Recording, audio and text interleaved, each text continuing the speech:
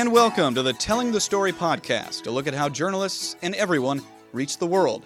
I'm Matt Pearl, the author of the Telling the Story blog at tellingthestoryblog.com, and this is the podcast where we will talk with an esteemed storyteller, maybe on the local level, maybe on the national level, maybe print, maybe radio, maybe video, and we'll talk about the craft of storytelling, as well as the changing face of storytelling in journalism, with the folks that know it the best.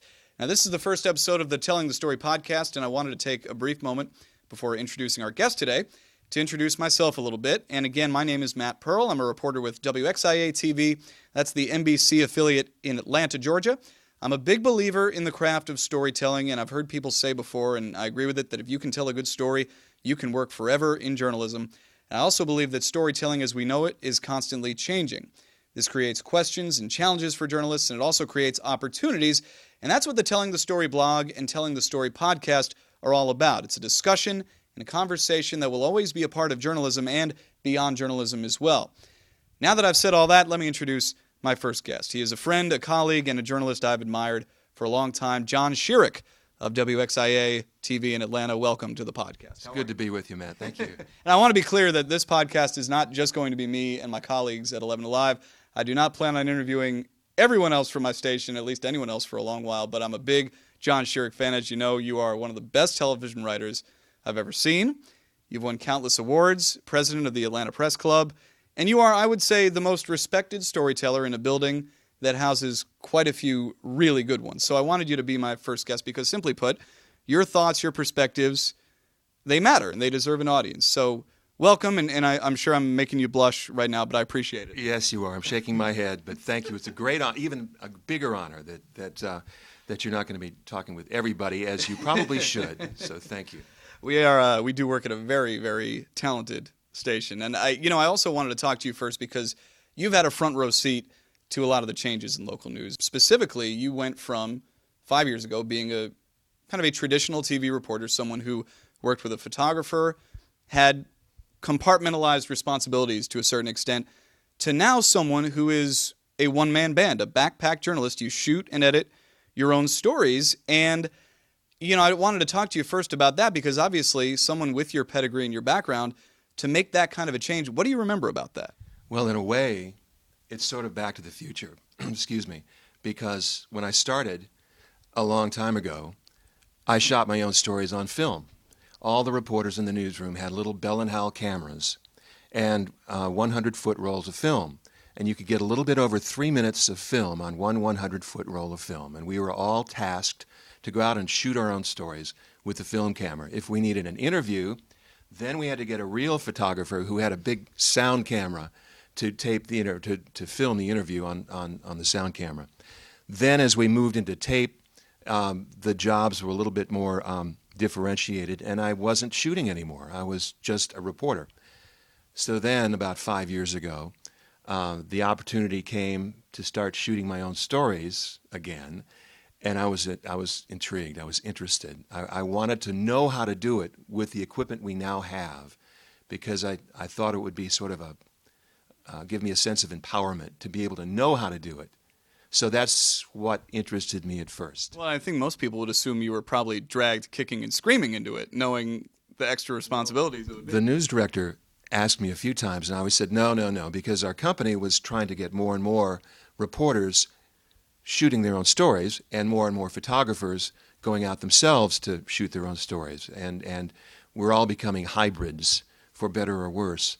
And finally he said, look, I'd like you to consider this, and if you don't do it, that's fine, you can say no, but I'm going to go and tell somebody else they have to do it. So then I was thinking, I don't want to be responsible for somebody else doing this who doesn't really want to do it. So I said, let's give it a try, and I'm glad I did. It doesn't sound like you were totally sold on the idea at the time. Is that fair?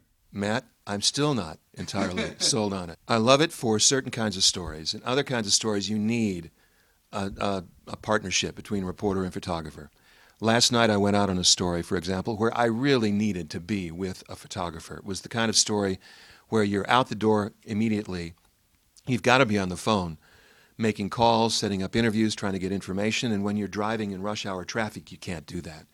So I felt constrained with that type of story. Somehow I was able to get it all together. And I think the story came out fine, probably as well as I could have hoped if I'd worked with a photographer. But I've got to think that you miss something in the collaboration, you miss something in the partnership. So that's an aspect of it that I miss. But sometimes you get out on a story where it's just fun to be by yourself. It's a little less intimidating for the people you're interviewing and you're covering when it's just you and a small camera. And they tend to relax a little bit more and open up to just one person instead of seeing a battery of lights and a big camera and a tripod and a real serious attempt to do serious news. You can do something a little bit more informally that way, where I think it's a big advantage. And then having that control, if that's the right word, where you're constantly writing the story in your head as you're reporting it, as you're shooting it, and it's the perfect marriage between reporter and photographer, I suppose, from that aspect, because you know what you need, you know what you want, and to the best of your ability, you're able to deliver.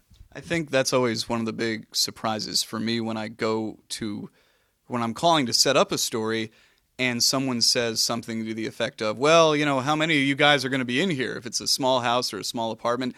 And I think a lot of times people are pleasantly surprised when it is just you and a small camera too. A lot of times people will say, oh, some other station was just here and they had a photographer and a reporter and an engineer from the satellite truck, and you're by yourself. And I tell them, yeah, that's fine. I'm fine with it, because I tell the other guys it takes 2 or 3 of them to do what I do. Have you, when you look at the work you've done in the last 5 years as opposed to the work you did before that, how has that extra control, how has shooting your own stuff changed your work? And do you feel it's made it better? Oh, gosh. I think sometimes if it's 10 minutes to 11 and the story is the lead story and I'm still editing and I haven't sent the story to the computer, I'm thinking that this is God's judgment on me for all the times that I gave a photographer and editor a late script and they were the ones at 10 minutes to 11 trying to get the story on the air. I think it has made me a better reporter in a lot of ways. It has helped me economize my approach to stories so that I have a better idea while I'm talking to somebody the direction the story probably needs to go as I'm talking to them, because that sort of defines the story as you're reporting it, and it streamlines a lot of what I do. So I think that's one advantage. I think that I'm still a work in progress. I can't pretend to be a photographer after 5 years. When I look at some of the best photographers in the world that I've worked with, who have been in this business for 20 and 30 and 40 years. And if I had a lifetime, I could never do what they do in shooting and editing and producing a piece. But I can bring myself to it. And in this day of iPhone news videos, sometimes I'm a few cuts beyond that. I think I've improved beyond maybe what I would have been 5 years ago. So I'm a work in progress, but I think it's getting better. I always marvel at the change that you made in picking those skills up, because I know as someone who, from college, I've pretty much been told, okay, this is what the game is. This is what you have to do. And if you want to work in this business, certainly as a young reporter, you pretty much have to shoot your own stuff. There's no way around that. And to see someone who's done it without shooting their own stuff for 15, 20 years and to take it on and to, catch up to the level that all the young kids who have done it since college. The technology is easier and easier, even now compared with 5 years ago, to where, yes, any 7 or 8 year old could probably do the. That's not what I meant by young kids, but right. But they know how to put a story together if that's what they wanted to do. They could find the software, they would have the camera, and they could do a beautiful job. My gosh, we saw this kid on YouTube doing his internet bar mitzvah invitation. It was phenomenal. What a great production! It was a lot of fun. And so, yes, kids are picking up on the technology. I think what I'm trying to do is get it to where it's second nature to me, to where it is a tool that's useful and not something I still have to learn. You have worked at the same station for more than 3 decades now. You've obviously been in this business for even longer. As you look back from the 1980s to now, has local news changed for the better? Well, I would say yes, no question about it. We are better at doing what we do in the sense of, thanks to the internet, thanks to the changing digital nature of information, we have a much easier way of getting the good solid background in the stories we have to cover, so that we can then jump off from there and do our original reporting. You've got to be careful with what you see on the internet. You can't believe it all, but it is a good reference point. Whereas I think, gosh, years ago, I think of the hours I spent in the public library and just researching, getting background information on an issue or on a topic, to where now in a few clicks, in an hour, you can get that kind of backgrounding, find out what others have reported on it, get a good idea of the context of a story, so that you can move in with some authority and some, information that will help you ask the right questions and get to the story you're trying to cover. I remember when I was growing up I was a news junkie, and I remember a quote that a guy named Reuven Frank from NBC News used to say about his correspondents. He would say that my correspondents are outsiders on behalf of other outsiders. And I like that, because we can't know as much as the people we're covering about the story that's important to them. We don't have that context. But we can bring our own eyes and our own mind and our own heart to their world, to bring a fresh perspective and a fresh look at it. Then I think it's an advantage sometimes that we can be those outsiders telling a story that's important to other people who are on the outside looking in. I've noticed, and I always say now, that I think part of what makes journalism more exciting now and storytelling more exciting than now is that it really has become almost for the people. I think of stories that I've done where it's almost, you feel like an aggregator of everyone else's output, where it's a big story and you're talking about someone's Twitter photo or a viewer video that they took, and you're crafting that into a story. And to me, as much as, I'd love to be the only person with a camera and the only person who has, the voice and the declarative voice on a story, I kind of enjoy that it really almost seems communal in a way that I don't know if it felt like that, certainly when I was watching the news growing up. And maybe years ago, somebody would have called you with a tip. Somebody would have called you with, oh, you won't believe what I just saw at this gas station or at the post office or downtown. But now they can send you a photo. They can send you a clip of video. They can post it themselves. And it is just one added tool to what we do. It's very valuable. Do you feel like storytelling and that aspect of journalism has improved? The actual writing and the actual crafting of a story? Good storytelling will always be good storytelling. It will never change. You look back at Charles Kuralt's work, for example. He's an example that a lot of us look to, that we all try to think of. There's one of the best storytellers in this medium. So good storytelling will always be good storytelling, and we can only try to follow those kinds of examples with what we do. Well, it's so funny because you mentioned Charlie Kuralt, and I was just thinking about this because for the first 2 months of this year, as I think I was on the road teaching our newspaper brothers in the Gannett family how to do web video. And one of the videos that we showed them when we talked about writing for the ear and specifically voicing and speaking was the intro to a Charlie Kuralt piece. And he's standing on a long road and he starts going, "This is a long road." And he does this whole 30-second intro, and he walks down this dusty road and he ends it by leaning on a mailbox. And the lesson from that was about using the voice and, showing the power that one voice can have. But I always had to preface it by saying, we don't want you to go out and lean on a mailbox and, look staged and walk down a road. So I feel like even with that, good storytelling is good storytelling. But at the same time, there are definitely aspects of that, all-powerful storyteller that I don't think people buy as much anymore. I don't think for lack of a better phrase, we'll call it the Ron Burgundy style of storytelling necessarily applies. I think you almost have to prove your authority to a certain extent now. I think you can't copy somebody else. You have to be a reporter of your times. You have to report the best you can, the way you can do it, the best you can do it. And so, yes, you look to a Charles Kuralt or a Bob Dotson or some of the others who do this so well, but you can't try to copy them.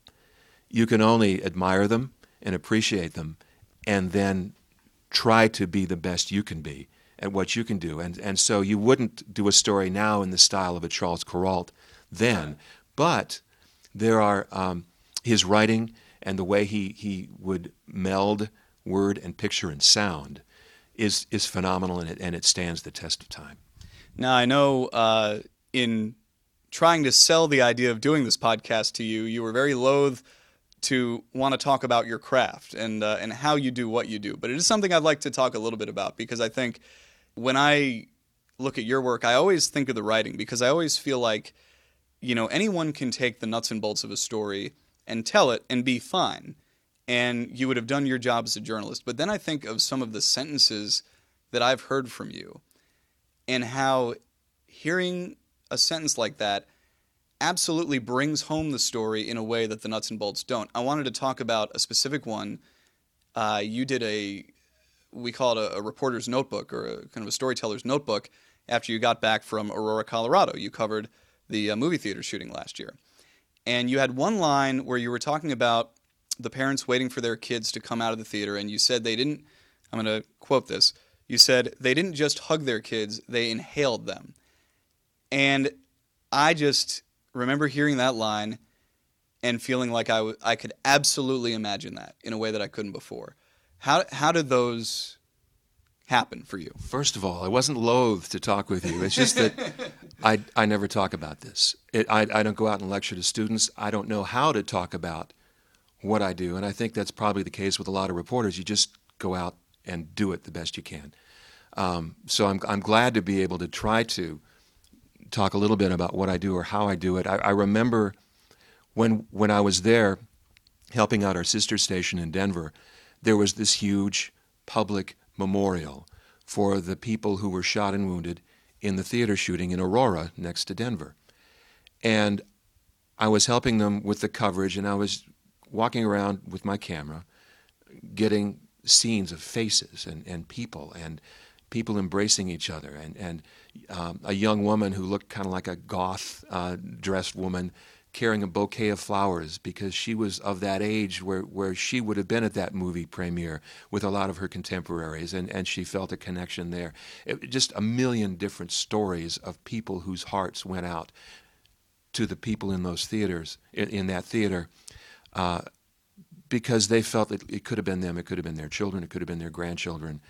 And when I saw this woman embracing her child, and the child was kind of nuzzling up to her neck, and the same thing with a man who was holding his child the same way, that's just what I thought when I was taking the picture, and I remembered it. So it wasn't any turn of phrase that I was trying to be clever with. It's what comes to you while you're shooting it. And that's one of the advantages of being a one-man band, because you're seeing what you will end up working with in the editing room immediately, where you don't have to go back and screen everything that some other photographer has shot, who would probably shoot it 100 times better than you could anyway, but at least you know what you've got to work with, and lines come to you while you're shooting it. It's the way the event kind of speaks to your mind and heart. Well, and that's really an interesting point, because I think you're right, that is a great benefit of shooting your own stuff. Not that reporters who can't have those same thoughts and notice those things, but I think when you are your own photographer, you're forced to look for details and notice these kind of working things. With a photographer, you have to say to him, if he hasn't noticed it, quick, get that shot. Right. And you don't want to tell him to do that, because you want to leave them on their own. They're professionals, they know what they're doing, and they do it beautifully. And so, on the other hand, if you have a good working relationship with a photographer, you can say that to him or her, say, get that shot, and they can tell you, look at the shot I'm getting, you need to write to this. So, but shooting it yourself, for better or worse, removes that one step. You talked about all those moments that you saw in Aurora, and I think with any story that has particularly emotional moments, it's very easy for people to talk over those moments and not add to the story, not add to the emotions by doing that. But I think it takes that special line. And is there a certain sense of you have to know when you have that, and maybe at other times you back off, even saying anything? How do you... Yeah, you think about that all the time. And this is one of those examples where I don't know what to tell you as far as how you do it. You just you do the best you can to get as much background as you can on a story, on an issue. Fill your head with facts, with information. Arm yourself with that muscle of pure knowledge as much as you can about a story.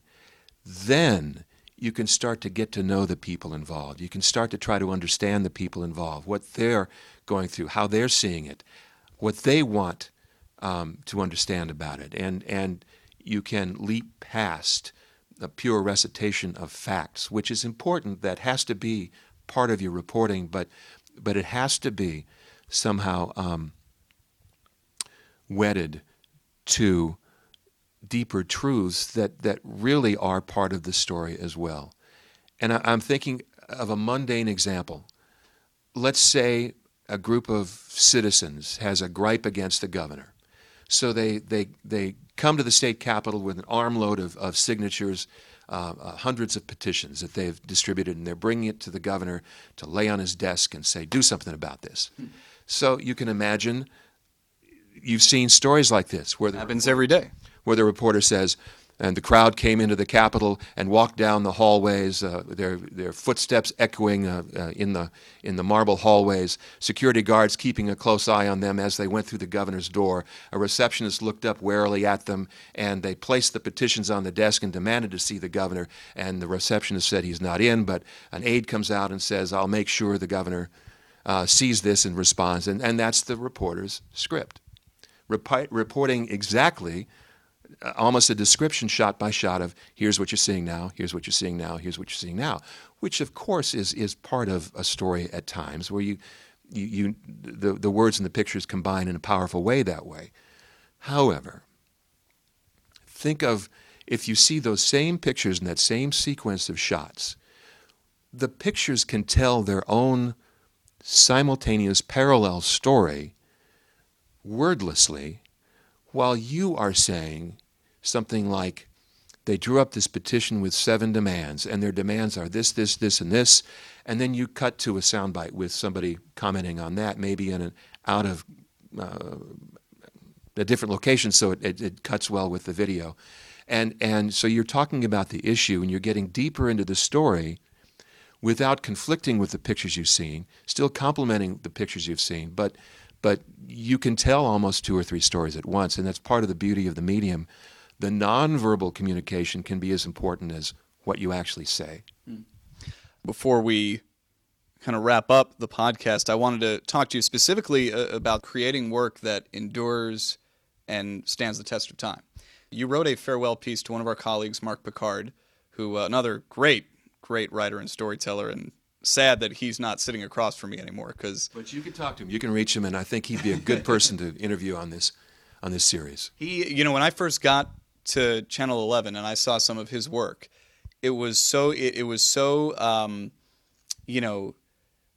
the competitive juices get flowing when you know that he's such a good writer, and you're trying to right across from you. Oh my goodness, I would look up from my computer writing on a script, and I would see his gray-haired, the top of his head, and I'd be like, okay, that's the guy. That's the one who's better than anyone. And you know what? You can look at video from 40 years ago in the 1970s when he was starting out as a reporter, and his reports were spectacular, wow, sparkling, and not because he was the star of the story, but because he let the story come out, and he got out of the way of the story, and he knew how to tell a story so that the story was the star. So you wrote this paragraph in your tribute to Mark. You wrote, "Where are his thousands of news stories now? Aside from the relative few that are preserved here or there, it's left to science fiction writers to speculate about all those TV news stories riding forever at the speed of light on TV signals that drift into other galaxies, maybe for our neighbors to reassemble and see someday as they study what kind of planet is this Earth. And from a man named Mark Picard, they'll see the work of a barnstorming Shakespeare skywriting sonnets in the wind that were already wisps of memories by the time he began his next assignment.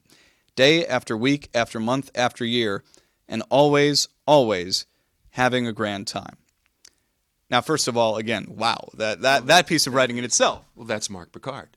And Mark wrote that. That is. I'm trying to define Mark Picard, and that's who I think we all want to be, how we all want to do what we do. But I wanted to ask you, it strikes me in reading that, and I think it's obvious that you think, as we all do, about, if not your legacy, then the lasting potential of your work. And, I always get frustrated with the idea that I will do thousands of stories, hopefully, in my career, and for the most part, they will just drift into the ether, and, and you wonder, how does your work resonate over time? What do you do that leaves a lasting impression?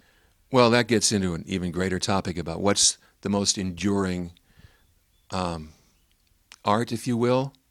If you look at sculptures, they survive over the centuries, over the millennia. Sculptures survive. But think of a pop song from 100 years ago that was a big hit then, and now is just so totally quaint and different sounding that you can't imagine it being number one. So from those two extremes about in pop culture, what is art and what is lasting art, I don't know. I know that I can look at work that Celestine Sibley of the Atlanta Journal, or the Atlanta Constitution back then, did in the 1940s covering Fulton County murder trials, to where nobody remembers the murder trial, but you read her work, it is beautiful. It stands the test of time. It tells you more about her times and about people and about lasting values that we all understand and want to understand than a straight news account of so-and-so testified, then so-and-so testified. So that's an example of you try to tell the larger truths while you're trying to report the story and keep the big picture in mind. So I don't know what lasts or what won't last. I think in the digital age, they say everything lasts on the internet forever now. So maybe more and more of the good work that people do will be in forms like that can be accessed by the internet. So maybe it will have a life that goes 2 or 3 generations beyond, and people can see a little bit clearer of what it was like to live in our times. That's really interesting. And I was talking with someone about awards the other day, and I think part of the reason that journalists gravitate towards awards is because, you can say you did thousands of stories, or anyone who worked in the business for 25, 30 years, but when you say you've won, so-and-so number of whatevers, Murrow Awards, Emmy Awards, that's something that you can actually point to as like, this was a special story in that it won an award. And I don't really buy that line of thinking, because the stories that I love the most are not usually the ones that win awards. And if they are, it's a happenstance. It's not, it's not because I was shooting for them. It's because that story for some reason resonated. But I feel like one of the frustrating things about our job is that you put your heart and soul into stories and you work so hard, and at some point you wonder whatever happens. I look at some of the stories. I did a story on a bone marrow transplant, where a young woman from Atlanta donated bone marrow to a 50-something, 60-something-year-old man in California. Mm-hmm.